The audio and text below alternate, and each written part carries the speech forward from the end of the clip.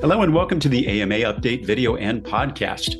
RSV is going around, and we're here to get the latest from Dr. Paul Offit, Director of the Vaccine Education Center and an attending physician in the Division of Infectious Diseases at Children's Hospital of Philadelphia.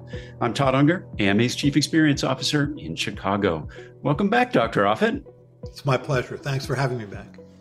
Well, we're seeing the headlines everywhere. We're facing the, quote, triple-demic this fall with COVID, flu, and RSV. And RSV is getting a lot of the headlines in the news.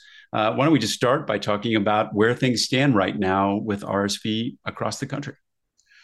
It's certainly worse than I have ever seen it. Although there are bad RSV seasons and then not so bad RSV seasons, I've been an infectious disease expert now for 40 years and have never seen it this bad. Our hospital is absolutely overwhelmed with this virus. It is all hands on deck.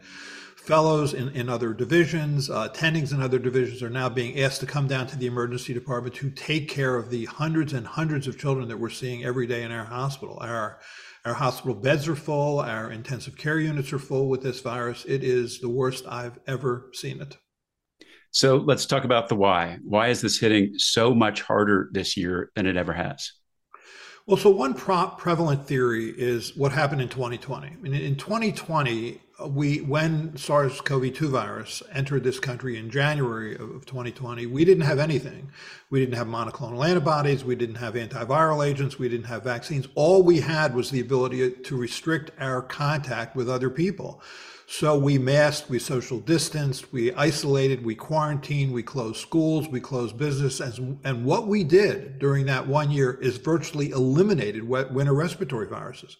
We didn't see any influenza. We didn't see any RSV. So you lost that population immunity, if you will, because as those viruses circulate, you're always sort of building population immunity. So I think what people are arguing, and it seems to be the prevalent theory, is the so-called immunity gap that we lost by having that year. And now these viruses are coming back with a vengeance. Certainly RSV, and I think flu is right around the corner. So just what you were talking about in terms of the hospitals being full, I'm hearing about hospitals sending patients pretty far away to get treated. It's very reminiscent in some respects of the early waves of COVID. How are hospitals like yours coping with this kind of influx of patients? As best we can. I mean, all we have is supportive therapy. So if children require oxygen, we give oxygen. If they require going to the intensive care unit and being ventilated, then we ventilate. I mean, there is no specific antiviral treatment for RSV. There are monoclonal antibodies like palivizumab. There's a new monoclonal antibody actually that was just approved in Europe that is a longer acting monoclonal antibody. It's called nirsevimab that was just approved this month. And that may also happen here, but otherwise, you're just stuck trying to treat this supportively. And so without those kinds of treatments, what are patients looking at in terms of the recovery process for this? Well, I think from a parent standpoint, you should worry if one of two things occurs. You have to make sure your child is well hydrated.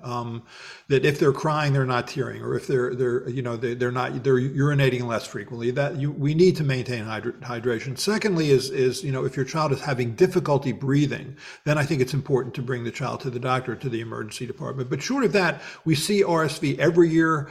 Generally, children survive RSV, although certainly there are, for children anyway, about 150,000 hospitalizations and between 100 to 300 deaths a year.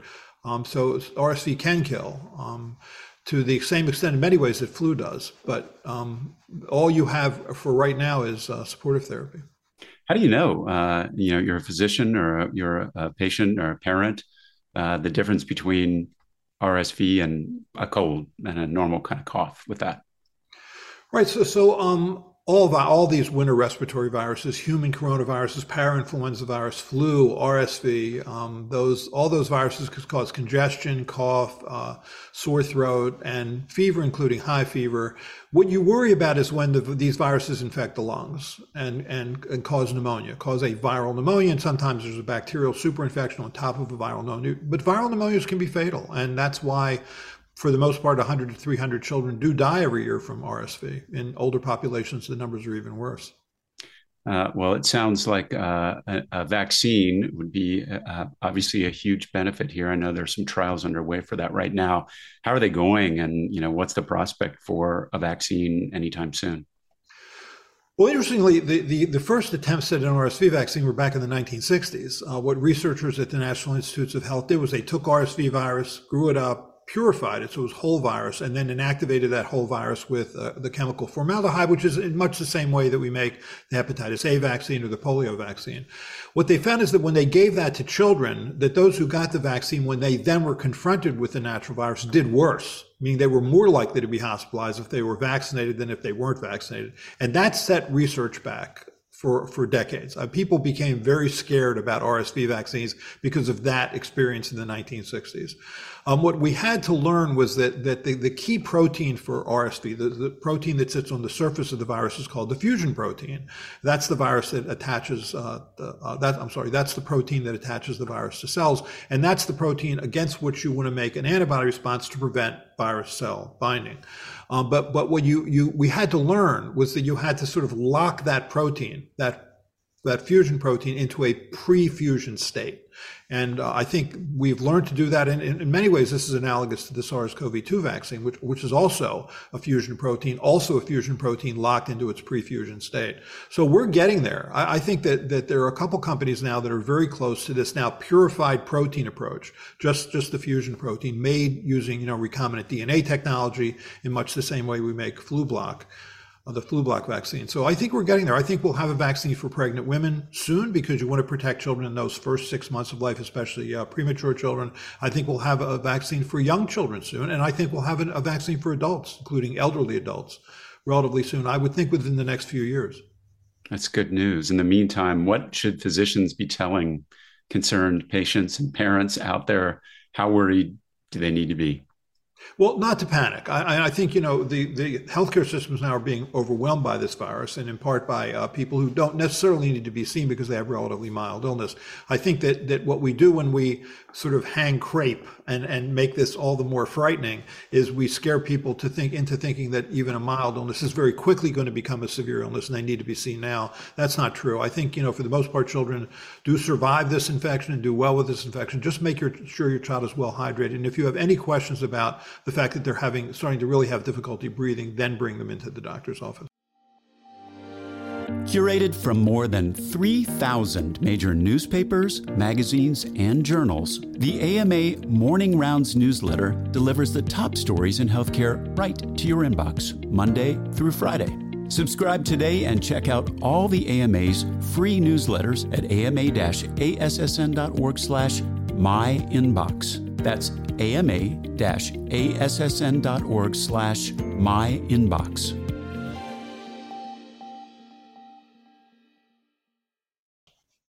Now, we typically think of RSV as a pediatric disease, but somebody on my team recently took her child in and they tested the parent as well, because obviously other groups can be seriously affected too.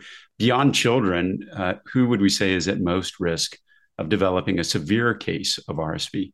The elderly, where you'll see about 60,000 to 100,000 hospitalizations a year, and you'll see 6,000 to 10,000 deaths a year. You're much more likely to die as an older adult than as a child. And you can see the same thing with COVID. I mean, the elderly, and by that I mean the sort of elderly, people over 75, when they get a viral respiratory infection, that can often be their way out, whether it's flu or SARS-CoV-2 or RSV or any of the other sort of winter respiratory viruses, that can be their way out. So this is a killer in elderly adults, and I think we'll have a vaccine for elderly adults probably fairly soon. So in the meantime, while we're waiting for that, what can people do to minimize their chances of getting RSV in the first place? It's hard to avoid. These are common infections. They're easily transmitted by small droplets that emanate from the nose and throat when you're sneezing or coughing or even talking. It's just hard to avoid it. I mean, think about what we did actually to avoid it. We did successfully avoid it in the year 2020, but we had to pretty much never leave our house to avoid it. Once we've left our house and are now resuming life as normal, which we're doing. I mean, people are living and working and playing as normal. And so these viruses are going to circulate. There's really no way around it. Well, we're obviously heading into a period where being around other people is going to be pretty common here. What should families do in light of the holidays approaching? Any kind of change in behavior you'd suggest? Well, I think if your child is sick, you really shouldn't have them go and interact with other members of the family. I think no matter what it is. I think what's happened. I have friends actually who have young children, and what'll happen is they'll test their young children to see whether they have COVID. And then when they don't have COVID, they think, great, not a problem, and they send them off to school with their RSV or with their influenza, which can be just as serious and just as deadly. And you need to take all these winter respiratory viruses seriously. You could argue that what we should do is that when a child is sick, keep them home until at least their symptoms have abated, and then otherwise, if you're sick, you should try and stay home. If you can't stay home and you have a respiratory infection, at least wear a mask when you're out so that you don't infect others. And maybe we'll evolve to that over time as the winters move on and these viruses continue to circulate. The lesson that we will have learned from COVID is not to suffer the sin of presenteeism, meaning that you go to work when you're sick and infect other people.